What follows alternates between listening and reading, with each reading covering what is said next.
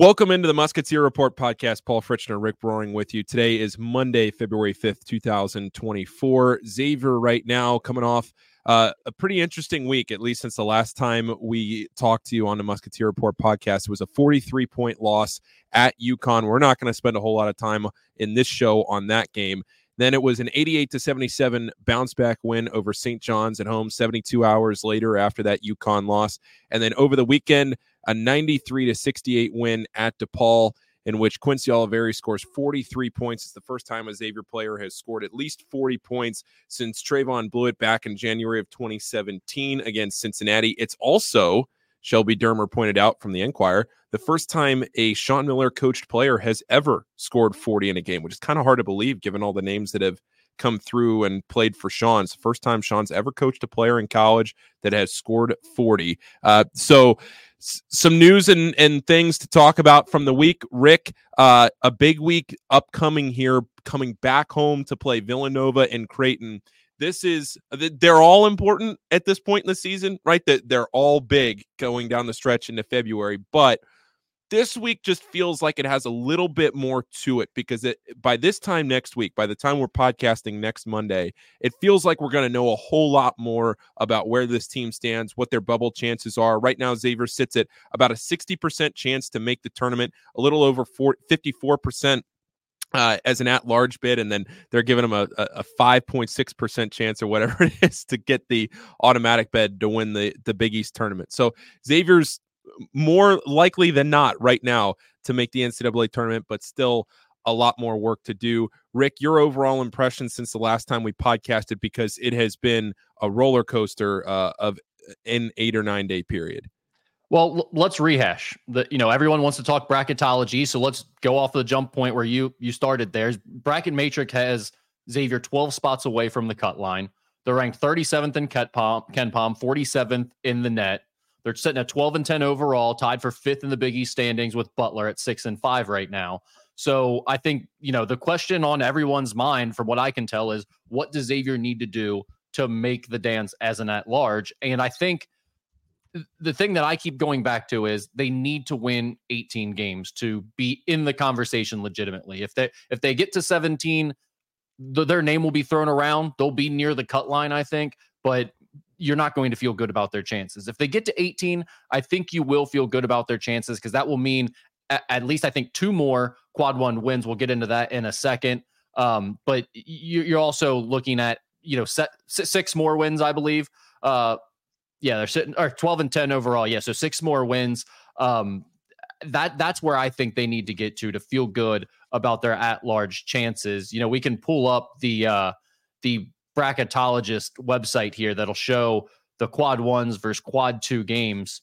There's 5 quad 1. Yeah, there's 5 quad 1 games left. 2 of them are at home, Creighton and then Marquette to end the season. And then the 3 away games are Seton Hall, at Marquette, and at Butler. Feels to me the Seton Hall game, obviously winnable. Xavier gave Seton Hall the business when they came to Cintas Center. And then the at Hinkle game, it's always a toss-up, but that feels like it might not be a bad matchup for Xavier either. That game at Marquette, probably the toughest game left on the schedule for the Musketeers. That would be the one I would say I have a hard time seeing Xavier win that game at Marquette. But also, Marquette's not a terrible matchup for Xavier. It's not the best matchup. They're not terrible. We also, like you pointed out on the board, just haven't seen them play each other yet this year. Yeah, so I think the reason that this week is so big for Xavier is because if you're talking about needing to stack wins down the stretch here, and it's not an easy stretch, there's no easy stretches in the Big East, but you've played your hardest games already. So this is a stretch where you feel like you could, some of these games are very much winnable. And looking at the 2 games upcoming, you've got a quad 2 game at home against Villanova, and then that quad 1 game at home against Creighton. That quad 1 game against Creighton, I believe, is Xavier's best chance left for a quad 1 win, being at home and against a team that you've proven you already match up fairly well against. I think that's why this week is so big for Xavier, because if you're going to stack these wins like we've talked about, and you're going to get a quad 1 win here, this feels very much like a chance to get on the right track and start winning some games here. I'm not saying Xavier is going to go 9-0 to finish the season, but I don't see a game on this schedule outside of maybe at Marquette where I say, oh yeah, that's a loss. They don't have UConn left. I think that's fair. And I've talked about it a lot of times how, when a team is one game over 500 or now they're 2 games over 500 and it feels like they're fighting to keep their head above water, it gets hard to talk a lot about their NCAA tournament resume. But it is worth noting that, they have played a lot of difficult Big East games already through the first half of the conference slate here. And you look at the back half, again, not easy, but like you said, the game at Marquette is really the only one that you look at and you say, I feel like they don't have a great chance there. The rest of the games feel winnable. So, I guess the other question as it relates to bracketology before we move on, Paul, is how many Big East teams do you think are actually going to make it in to the dance? Yeah, that was one thing I was looking at a little bit earlier. I would say probably 6 is the number. You say UConn, Marquette, Creighton, and then from there you have your pick of the next 3, whether that's Seton Hall. Butler seems to be on the right side of the cut line. Villanova is trending in the wrong direction, albeit they did win yesterday. The St. John's squeak in. Xavier, one of those. I think at the end of the day, Providence is totally going south. They're headed very much in the wrong direction without Bryce Hopkins. So I think a lot of people are talking about 7 teams from the league getting in. I think 7 to 8 teams are in the conversation right now. I don't think that'll end up being the final number. You can see Providence right there. Rick has, if you're listening in audio form, you can go to YouTube. Rick has Bracket Matrix pulled up right now, which is the best bracketology pool there is. It kind of pulls together all of the bracketologists into one place. Providence right there on the cut line at 12. Seton Hall's in there at 11. So you can see Butler, Villanova down there in the conversation. Xavier has a vote. So it's like all these teams are right there on the cusp. It's not like we're talking about 5 top-end teams that are going to get protected seeds. We're talking about a lot of teams that are very bubbly outside of the top 3 of Creighton, Marquette, and UConn. How many do you think get in? Yeah, I'm looking at St. John's will get in. St. John's will get in. I think they will, but they're still on the bubble too. Yeah, they are. If they lose 2 games over the course of the next week or whatever, they're right in the same boat as everybody else here, and maybe even in a worse spot. So, yeah, St. John, Seton Hall, Providence, Butler, Villanova, Xavier, 6 teams right there, all right around that bubble cut line. I think at least 2 of those are getting in. So you're looking at 5 teams. Decent chance that 3 will get in, and the Big East will have 6 dancing. I would say 6. I'd say a lot of people talk about what the bracket looks like right now versus what they might predict the bracket looks like 6 weeks from now. I'll say prediction-wise, even though that's not where it stands right now, I'll say prediction-wise that the Big East ends up getting 6 in, and maybe 2 teams go to Dayton. I don't think that's totally out of the question that 2 teams end up in the first 4 in or last. Okay, 4 in. So let me throw, when you just threw that name out there, it made me think of this. I got a text from one of our mutual friends before we went on this podcast. I think I got the exact same text. Okay, so you know where I'm going with this. How would Xavier Nation feel about a Xavier sneaking in as a 12 seed playing against 5 seed Dayton in the first round of this year's NCAA tournament? Well, that mutual friend that sent us that text also pointed out that Dayton would be a nightmare of a matchup for Xavier. Deron Holmes and everything else that Dayton team has. I'm not saying Xavier wouldn't win that game, because I do think that I've watched a lot of Dayton this year. I think they're a very fun team to watch. I think Deron Holmes is a really fun player to watch. I saw a pretty prominent Dayton fan today asking whether Deron Holmes is the best player to ever play at Dayton. And I'm not learned enough on Dayton history to know that. And I don't want this to turn into a Dayton podcast, but I think Deron Holmes is very much in the conversation, at least. I think he's probably a more impactful player for this team, as wild as this is to say, than Obi Toppin. Because if Deron Holmes got hurt, they would be way worse off than that Obi Toppin team. And Obi was very, very good, but that team had a lot of other massive pieces. They were a great team all the way number around. 1 team in the country. Yeah. So that team was not just Obi Toppin. This team isn't just Deron Holmes, but if Deron Holmes got out, if he was injured, this would not be a protected seed team like they're fighting for right now. They scrap and There are tens and tens of Xavier fans listening to this live right now. So if you guys want to chime in with your thoughts on this, I'm actually curious to know, would Xavier fans want that chance to ruin Dayton's year? And another, because you go back to the COVID year when they were ranked number 1 and they missed out on that opportunity. I think a lot of Dayton fans are feeling that this is their sort of vengeance for that. This is their chance. And maybe this will be the year that they make the run to make up for that COVID year. Would you like the chance to spoil that? Or do you just want to avoid the Dayton thing altogether this year when Xavier's not at its best? I think it would be very funny if Xavier played, let's just say Xavier's an 11 seed or a 12 seed.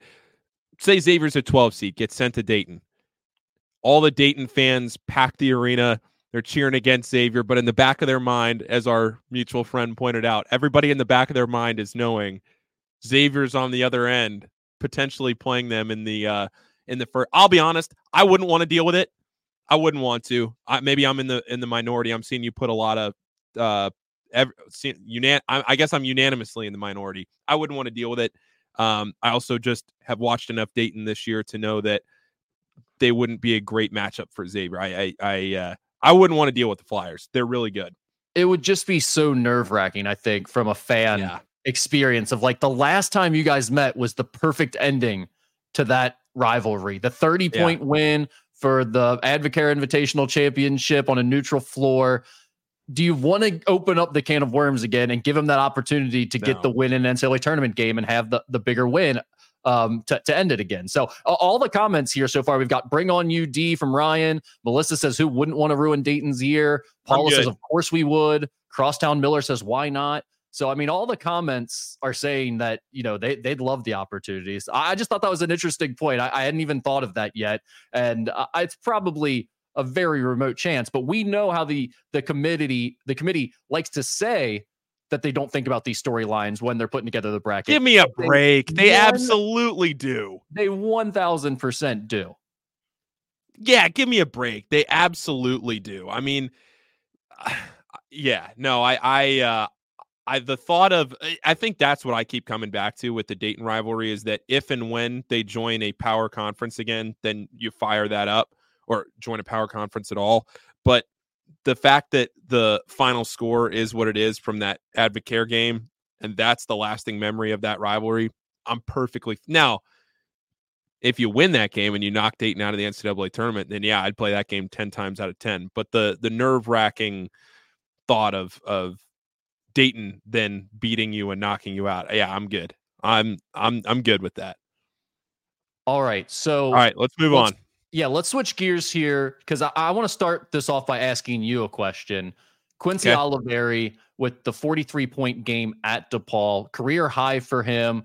You mentioned it was the most a Xavier player had scored since 2017 when, or the first 40-point game since when Blewett did it with 40 against UC in the Crosstown shootout in 2017, and the most since David West scored his 45 against Dayton. Let's repeat the stat line. 43 points on 12 of 20 shooting. He was 7 of 12 from three-point range, which tied his career high for three-pointers. 12 of 12 at the free throw line. 10 rebounds for the double-double. Also had 3 assists, 3 steals, 0 turnovers in 36 minutes of action. So, Paul, I'll ask you this because you're a little bit younger. Your frame of reference, the Xavier performances that you've seen are going to be fewer.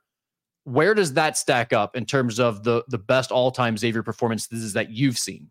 Just of ones that I've seen, I mean, Trey Vaughn's is really the one that comes to mind because what sticks out about Trey Vaughn whenever I think back to that game, and I know it was in a loss, is just how big the basket felt. And that was what Quincy kept telling us after the game is it just felt like I couldn't miss. And that was exactly what Trey Vaughn was talking about back from that 2017 shootout was everything was going in. You think about that shot that Trey Vaughn hit right before halftime in that game where he just threw the ball up before the buzzer. It was like counting down toward the halftime and it goes in. Those are the kinds of games you think of where as a shooter, you just feel so confident you're stepping into your shot. You feel like it's going to go in no matter hand in your face, wide open. It doesn't matter. That was the way Quincy Olivari felt the other night. I can't think of another game like that where 2 shots into the game, I'm sitting there with Shelby and with Adam, and I'm thinking to myself, this could be a special night. Now, did I think he was going to go for 43? No. But playing against DePaul, where Xavier felt clearly confident on the offensive end, and he's actively searching for his shot, being very aggressive. We talked the last time on this podcast about Quincy's struggles on the. Oh, is that Lazar's dad checking in? You tell me. I assume they're related it has to to be here. Love it, Mr. Djokovic checking in from Serbia. I don't know. I can't read that. That's not English, but I appreciate Rick and Paul is in there. I do see Rick and Paul, so thank you for checking in. Appreciate that. Yeah, I can't think of another one that I have seen. Obviously, you go back to David West. I thought it was funny. Jeremy Rouse saw Steve Thomas. I don't know if you saw that quote that Jeremy tweeted out. Jeremy ran into Steve Thomas on Sunday and was asking Steve. They were kind of joking back and forth about what Steve was thinking watching that game on Saturday night. Steve has the all-time record of 50, but just on games that I've seen, Rick, is there something that I'm missing since 2009 that really rivals what Quincy did you watch the David West performance? Like, do you remember that from when it happened, or did you watch it No. Yeah. I've watched it since, but not live. Yeah, I just think it's different. Like when you're in the moment and you have the full context of like how it felt and what the fans were saying and how the teams were at that time, it's just different. It's hard to go back and compare something that you didn't experience live. And I'm not saying you had to be there at the game, but just, watching it and understanding the context and all of that. For me, I think this is going to sound crazy. Like the David West is the best performance, definitely, and it's that UD Xavier rivalry, but the Trayvon Blewett one is just hard for me to, I know it was a loss, but to do that in the crosstown shootout, and so much of it was in that first half of that game. The way he was going in that first half, like, I don't think I've ever felt a player was dominating a game more than Trayvon did in the first half of that crosstown shootout. So I would probably still lean that, although I saw the David West thing. I remember it well, like fully on board with that. I'm willing to give you the heads up or the nod on that being the best of all time.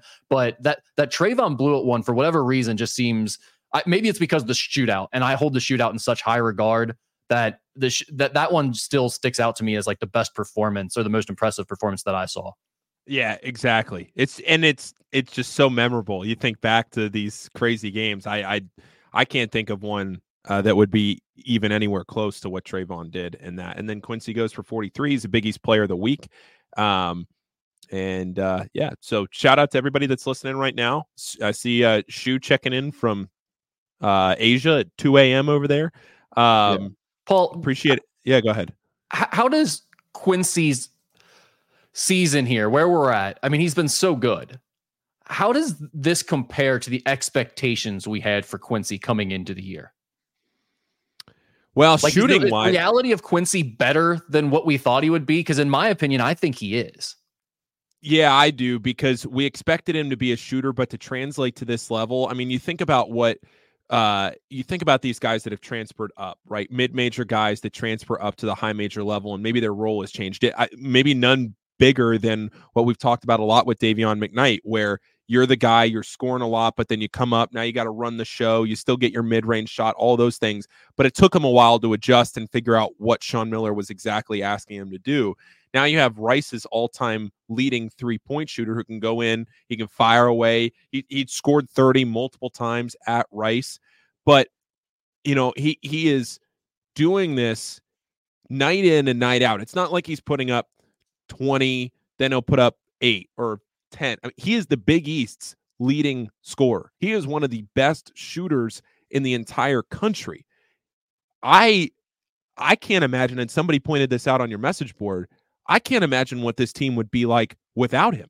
Think about the scoring woes of what Xavier would look like if Quincy Olivari was not scoring almost 20 points per game. And he's doing it so efficiently most nights. He's getting to the foul line. He was 12 for 12 from the free throw line on Saturday night. It's not like he's just going out there chucking up threes and hoping they go in. Some nights he's hot, some nights he's not. He's getting to the free throw line. He's being aggressive. I think sometimes you live with some of the shots that he'll take when he's maybe a little too aggressive getting to the rim. Those are some of the things you just have to live with. But he's defended at a high level. He's had these games against such high levels of competition that, to me, he has far surpassed what I was expecting out of him, even just as a pure shooter coming into the year. I would agree with that. And I think the biggest thing when I look at it is I watched every game he played at Rice. I watched every possession he played at Rice, not just last year, but all the years. After he committed through the transfer portal, I went, did a deep dive, watched every single possession on Synergy that he played at Rice. He's better now. Playing against Big East competition, playing at Xavier with better players around him, he is a better player here than he was at Rice. And that's the part that really impresses me, Paul. I think the combination, and this isn't to take a shot at his coaching staff at Rice, because he clearly has a great relationship with the head coach from Rice. And and so like, this is not a shot at him at all. But I think Sean Miller and the staff at Xavier have gotten him to do things that he's never done before. And it's taken his game to another level. I think even just the strength and conditioning work that he's done since he's been at Xavier, gotten his body into elite shape to where he can sprint the length of the floor and get those points in transition, because that's unlocked another part of his game. Being able to sprint ahead and get easy baskets, whether it mean not necessarily even baskets, but getting easy points by getting a cheap foul.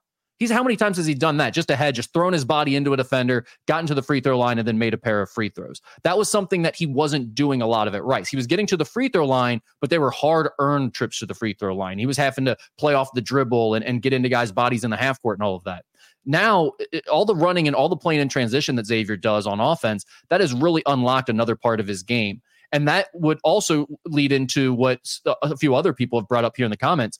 Defensively, he's much better than I expected him to be. Watching him at Rice and even see him initially when he got to Xavier, I was thinking defense is going to be a weakness of his. And it's turned out that he's really maybe Xavier's most consistent defender. Now, he's not the most talented defender. He's not as quick as like a Quincy Olivari is, or maybe even a Davion McKnight. But in terms of just adhering to the scouting report and giving a consistent, honest effort, he is probably the best on the team right now at that.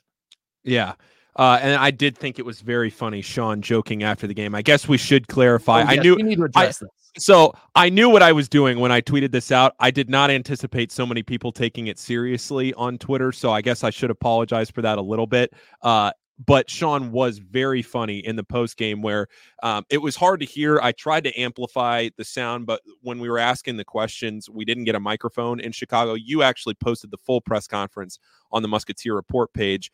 So if you want to go back and listen to it, you can, but it's really hard to hear. Adam asks a great question where he says, you had Sule Boom last year, Sean. Now you have Quincy Olivari this year, where these are both guys that you only were able to coach for 1 year.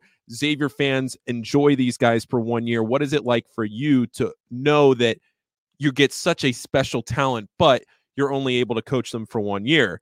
And Sean's response was very funny, very Sean of, well, who's to say we only have them for 1 year? Has anybody checked in on that? There's never a hard no. And that was very tongue-in-cheek. It was very funny. He got off the camera cut, and he got off the stage, and Greg Christopher was standing right to my right. Tom Iser was sitting right in front of me. So he was looking over at Greg. He was looking at Tom. He knew exactly what he was saying and what he was doing. I do think a couple of people make a point on Twitter where eventually in today's landscape, somebody is going to sue the NCAA for eligibility beyond 4 years in the NIL era. At some point that will happen. But in this particular case, no. Quincy has not used a red shirt. He can't red shirt because obviously he's played. This is his COVID year. He can't come back next year. That's it. End of story. But it was still a very Sean Miller moment in the post game to say there is never a hard no. Just Sean having fun. I was a little surprised. I didn't realize people were actually asking the question. Like I saw these comments last night and I thought people were just having fun on social media. And then the questions continued into this morning and they're like on the message board and stuff. So I was like, oh, like people are actually thinking this is a possibility. So yeah, we should probably address it. That Quincy Olivari has definitely exhausted his eligibility after this year. And quite honestly, after the year he's having, I'm sure he's going to try to parlay this into whatever professional success he can have, whether that's in the NBA or overseas. I mean, he's having a great year and really showcasing his abilities on both ends of the floor. So I guess the final thing I would say about Quincy, Paul, is this. We talked about the expectations for him as a player. And when he committed, we've read the stories. We saw the pieces the local news stations had done, near Rice, where they were talking about his personality and what a big smile and big personality he has. And so we know, okay, this guy's going to be fun to be here for a year. But he has gone way above and beyond the typical student-athlete relationship with the fans and what you would expect out of a charismatic guy who has a good press conference. I mean, the stuff he's been doing with the Chick-fil-A and the going to the little Catholic school lunch day with the kids and signing autographs after games and doing all these things, reaching out, having his mom send signed posters to all these people for Christmas. I mean, all of this stuff is just, I mean, he's really endeared himself to this fan base. And there's been a lot of special, classy individuals that have come through Xavier and played basketball at Xavier. But even in just his short time here, Quincy is going to end up ranking among the top of those. Yeah, and I just got to give a shout out to him because it's very genuine. And I think a lot of people wonder about that. Is he doing this for the camera? Is he doing this just because the camera's on him and he's playing well? And, is this actually who he is? Even if he is, Paul, at this point, he's put like 40 hours of off the court time into like these endeavor. Like he's doing like a part-time job with all the stuff he's doing.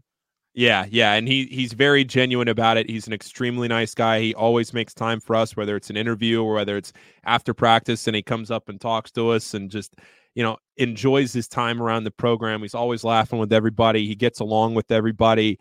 I think, Schuminger asked, does Q do all these things that they need to be approved by the team, the school, and the coach? I think the one thing that I have heard is not so much that they have to be approved, but more so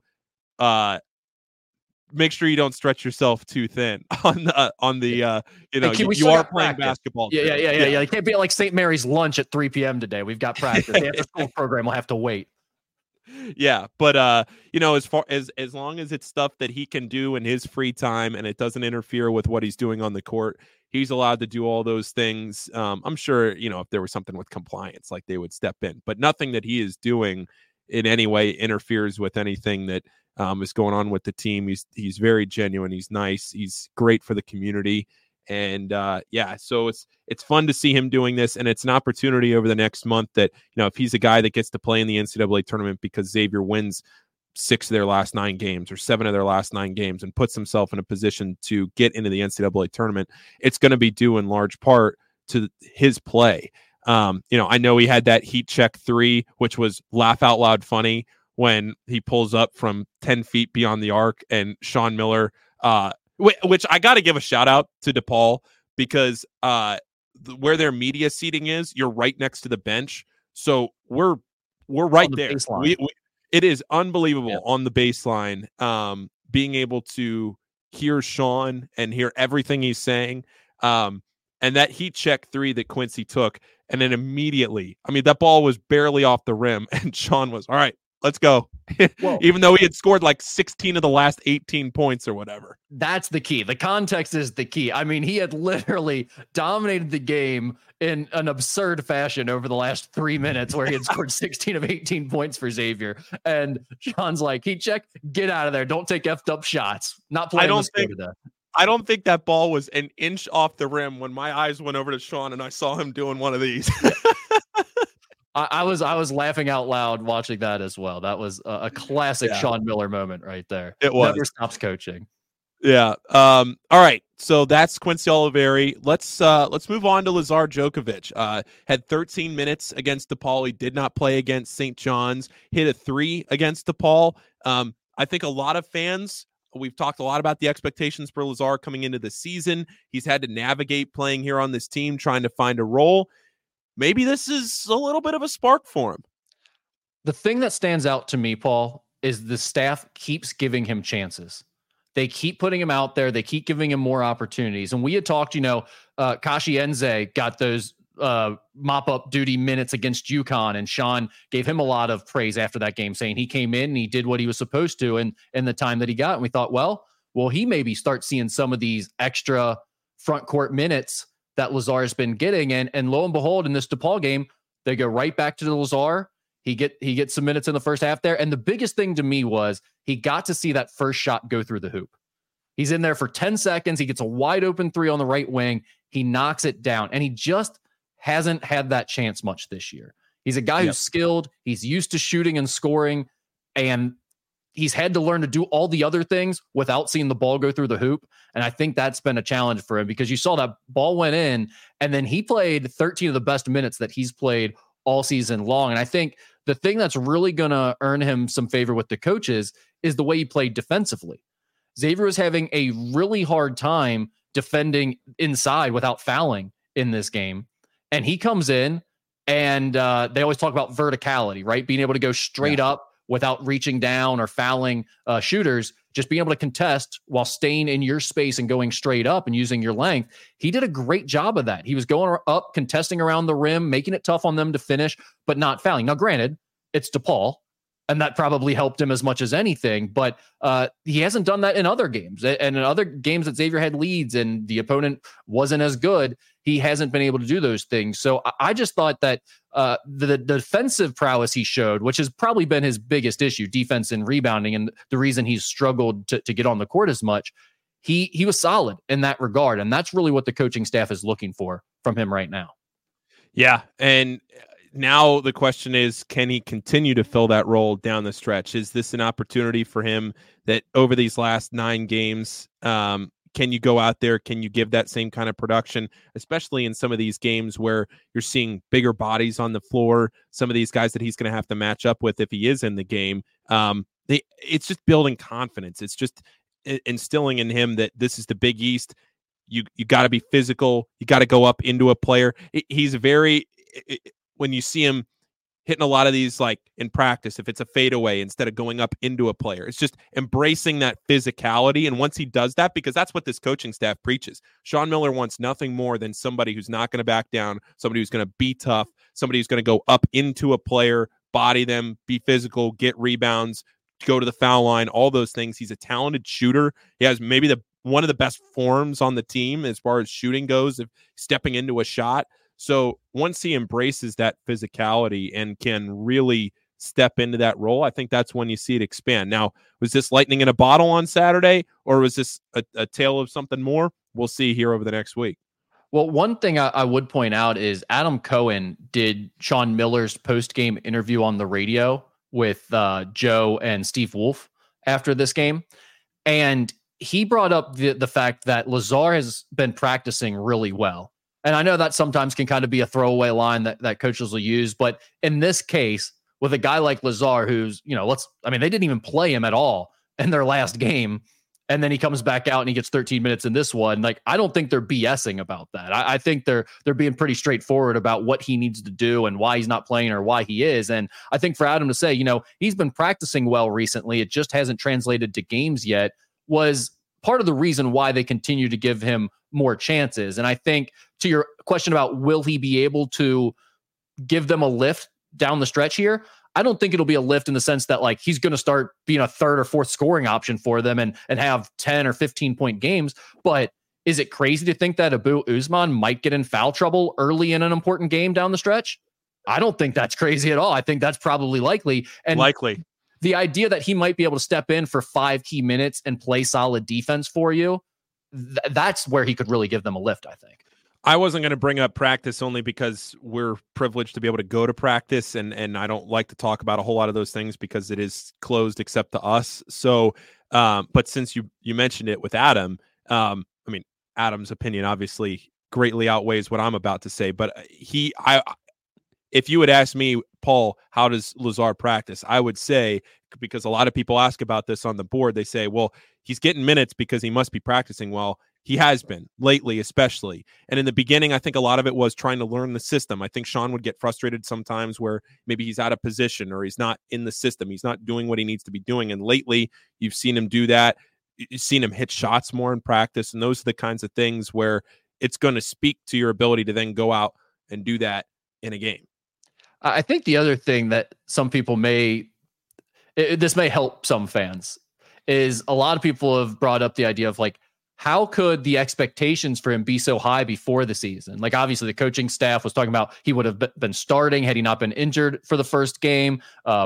We know where the national guys like Rothstein and Fanta and Goodman got their information from that he was looking so good. We know they heard comments from the coaching staff along those lines to be saying things like that. So how did we get from that point to where we've been for most of the season with Lazar, where he's not playing as many minutes and he's not very productive? I think one thing you might be able to point to is Xavier's front court was pretty bad defensively.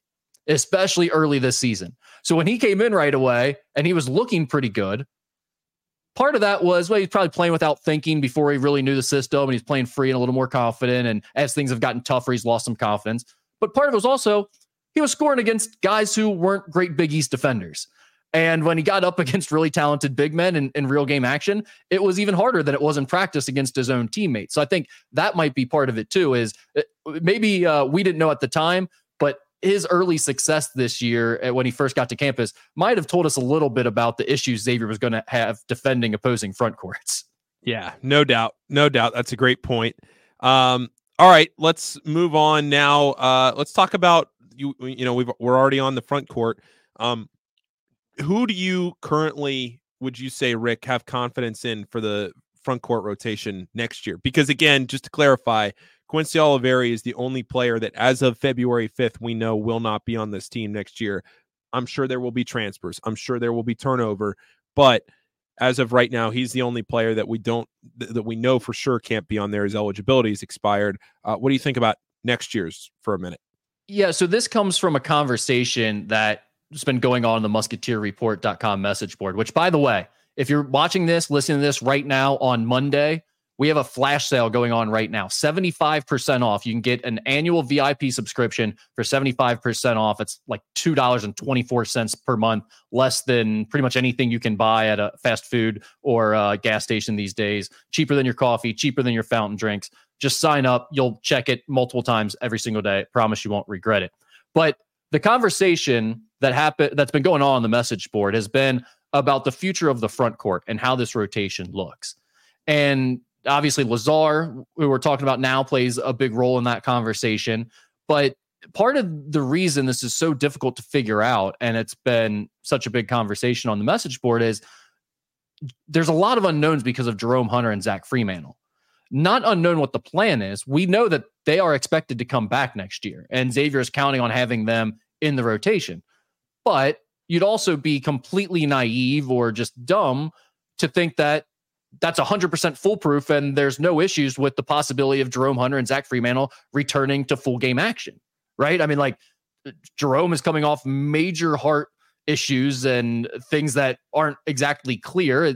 They've cleared him every step of the way. He's returned to practice now, but who's to say that something else won't come up down the line? Obviously, everyone is hoping for the best, but I don't think you can 100% say everything's going to be great there. And then also with Zach, you're on your third foot surgery. So same boat. You can't just automatically assume everything's going to be great there. But at the same time, you have these guys, they are good Big East players. You'd love to have them starting for you next year. And so you're going to take that chance and assume that they will be the starters, I think, going into next year. And that's how I would see it. I would see Zach Freemantle at the 5 and Jerome Hunter at the 4 as your starters. I know some people look at that and say, well, is Zach really a starting center in the Big East? I thought he had some defensive issues there when we tried that before. That's the case, but I'm just telling you right now, if your roster is exactly the same, if he was available right now this year, Zach Freemantle would be starting at the center spot. He would clearly be the best center on this team. So I feel pretty good about saying going into next year, he would be my starting 5. Jerome would be my starting 4. And then from there, Paul, I mean, it gets really interesting because you still have Gitas for another year. You still have Abu for another year. And then obviously you have all of the freshmen in theory. Kachi, Lazar, Sasha. All of those guys can come back. And that's behind Jerome and Zach in theory. So, I mean, the conversation about will all of these guys be back next year? Will the staff look to even add more front court player? That's a very legitimate question. And it's one without an easy or obvious answer, even for the staff right now. Like, I think they have a plan, but I don't think they 100% know how this thing is going to go or exactly what they want to do just yet. No. And I think the other point that I would make with this, because I think you just hit on a lot of what I was going to say, is that there's going to be a lot of turnover in the Big East next year as far as star power goes. You think a lot of these names that probably aren't going to be back next year in the Big East. Now, some of these could be names that, may be able to use another year. I think Tyler Kolek's going to be gone next year. I don't know if he can come back for another year, what his COVID deal was. His freshman year was 2020, 2021. So he might be able to come back one more year. But you think like guys like Eric Dixon, Justin Moore, Tristan Newton, Baylor Shireman, all these bigger names, Joel Soriano. I think Soriano's gone. I think this was his last year. It is his last year. So you think of a lot of big names around the Big East and what Xavier might be able to do. And I'm just talking about Xavier's positioning in the conference next year, assuming this roster matures as we think it will. I don't want to stir the pot on February 5th where we're still doing bracketology for the 2024 season. But next year has a chance to really be something for Xavier in the Big East, I think. Well, maybe, but I mean, the front court situation has to be figured out. And I guess the big question is, would you be going to get another big man in the transfer portal? I think that's where the question comes in and what people are mostly debating, because some people are saying like, hey, we've got this logjam already, all the names we just listed that are coming back for next year. And yet I think some people would still say you could use an upgrade at the center position, especially. And I would agree with that. Like I would be very much of the opinion that, and I would assume the coaching staff is feeling this way, that we are going to go look for another starting center in the transfer portal and try to upgrade if we can. But at the same time, if you weren't able to do that, I don't think you would feel terrible about the idea of starting Zach Freemantle with Abu Usman backing him up next year. I agree. And I think the experience that Abu has gotten this year, I've said this many times on the show, that he was recruited to play behind these guys, and now he's gained experience as the starter. So I think that'll play a very important role. It'll be valuable for next year. But one thing I was talking about with some of my friends last night is I really miss the Tyreek Jones effect. I really miss that big bruising forward, that big bruising front court player where you look at guys like, Donovan Clingan or a Zach Edey, and those guys.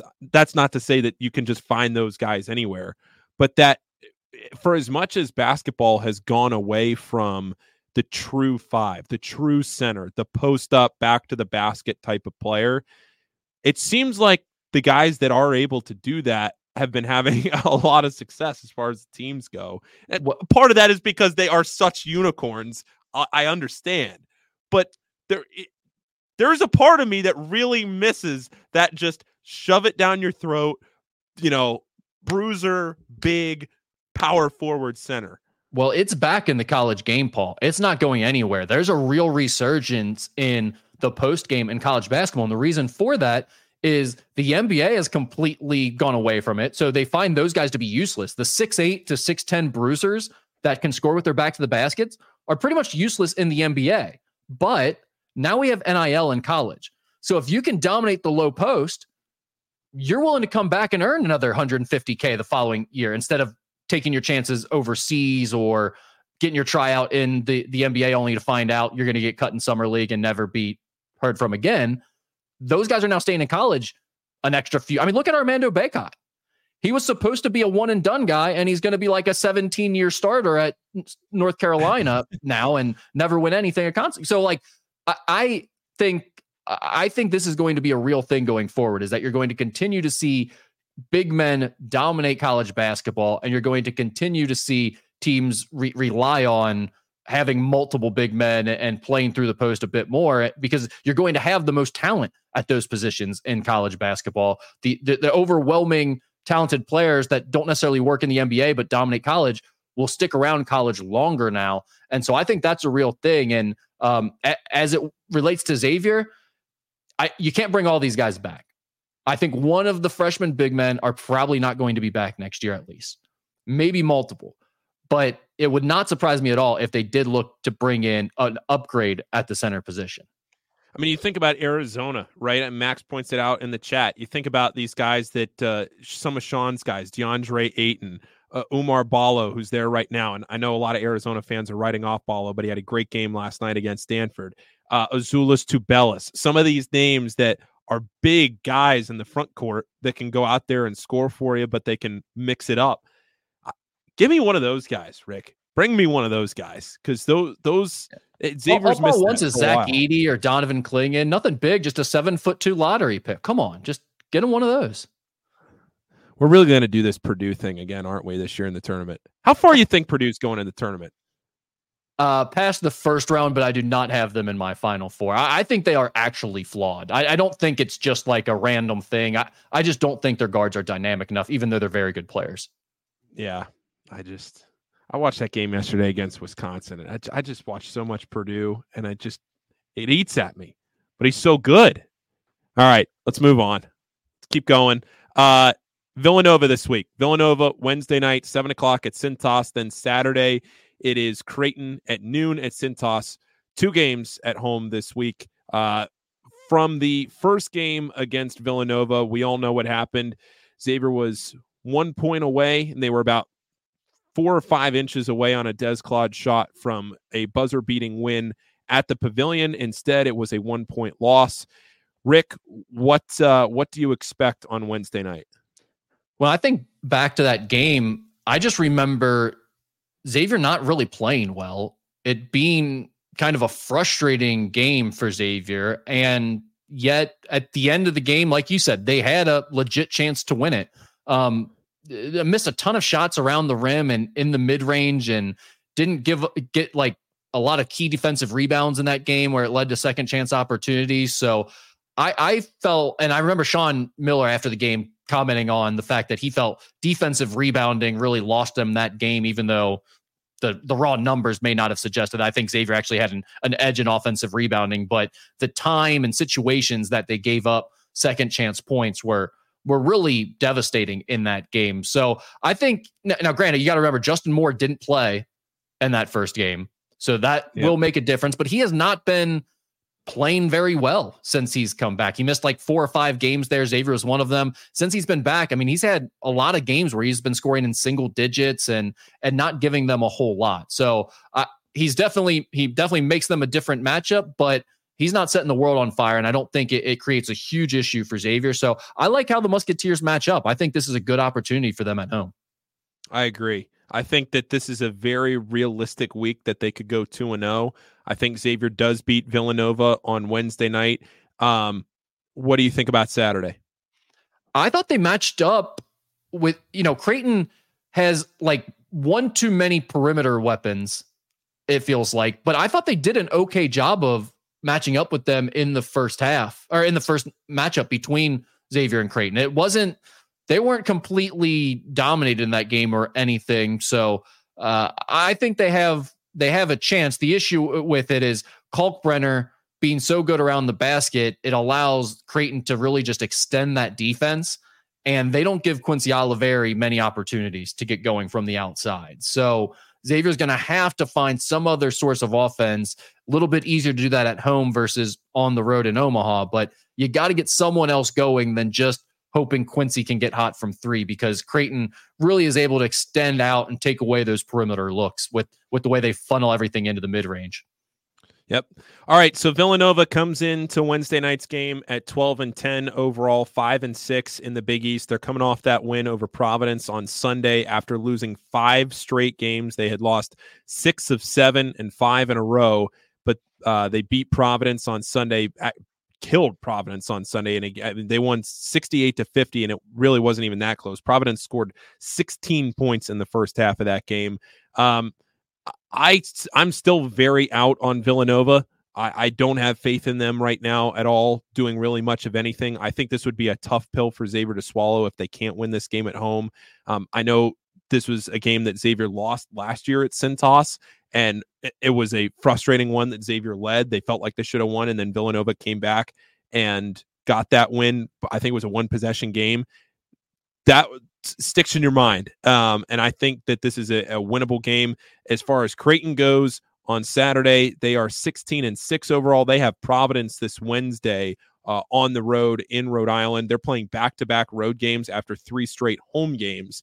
Creighton right now 16-6 on the season, 7-4 in the Big East, and they are a shoo-in for the NCAA tournament. Just depends on the seed. Paul, that Villanova loss from last year may be on your mind, may even be on Sean Miller's mind, may even be on Desmond Claude's mind. Not sure anyone else is going to remember much from that when they tip it off. Yeah, that was disgusting. That was 64-63. Xavier lost that game. It was their last loss of the regular season, February 21st. God, that was gross. That was terrible. Another 1-point loss. Fortunately or unfortunately, if you wanted them to be using that game as a revenge factor, no one on the team knows about it except Desmond. Yeah. So it ain't going to matter. Paul, let's shill some stuff real quick here again. I mentioned it before, but Musketeer Report, 75% off sale right now. Annual VIP subscription. So if you've been thinking about it, you're like, what is this message board stuff they're talking about? I'm not really into that type of thing. Just try it out because it's not going to cost you anything. It's $224 per month. You're not even going to notice you're spending it. And then lo and behold, a few weeks into this, you're going to be checking your phone 3, 4, 5 times a day to get on the message board and see what people are saying about Xavier hoops. If you're a real Xavier basketball fan, you will love the Musketeer Report message board. And right now is the best deal we offer. You can get it 75% off today only. Paul, Sean Miller podcast. You just had Dalen Terry, former Sean Miller player at Arizona. He's now playing for the Chicago Bulls. He's gone on to great things. So that should be a really good episode, I would assume. I have not listened to it yet. Yeah, I thought it was great. There were 3 big things that we talked about. One, which I think for Xavier fans that are listening to this that want to know how much a player wants to play for Sean, one of the things Dalen talked about, and this was in the opening segment, was he kept saying, I think it was James Gainey was calling him, the assistant coach at Arizona, and he said, and Gainey was calling me, but Sean wasn't calling me, and I kept waiting for Sean to call me, and seeing how much Dalen wanted to play for Sean, he's from Arizona, and what that meant to actually get that call, commit to him. But then the only year that Dalen played for Sean was the COVID year where there was nobody in the stands, so having to navigate that, what that was like, and what he learned from freshman to sophomore year, then playing for Tommy Lloyd, now his second year in the NBA, some of the lessons that he remembered Sean telling him from his freshman year, and some of those things that you have to learn from your first year to second year in college, first year, second year in the NBA. Just I learned a lot listening to him, sitting there next to him, talking to him, and getting to hear some of those stories. So if you're a Xavier fan listening to this, and maybe you're not so interested in Arizona, I would highly recommend going and listening. I am very hopeful. I'd say there's a 60% chance that next week's episode is one that nobody listening to this will want to miss. We haven't locked it down yet. We're not 100% sure, but we're hoping that next week's episode is an absolute can't miss.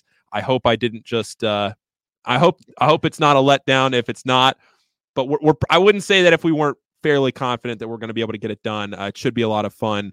But yeah, Dalen's this week was great. So appreciate that.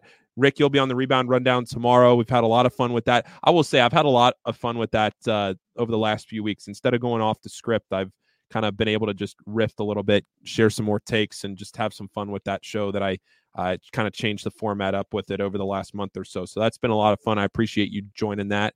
And I guess just to close this week, we will podcast again. I would say next Monday is a good target for that because going into next week, Xavier will only play one game next week. That's Seton Hall, and then they have a bye week. They won't play a weekend game on the 17th or 18th. They'll have a bye week until the following week. So we'll follow up next week with a podcast and then maybe take a week and a half off or so before we really get going into that last stretch of conference play. It is hard to imagine that it's already February 5th and the Big East tournament is 5 weeks away. It's just crazy.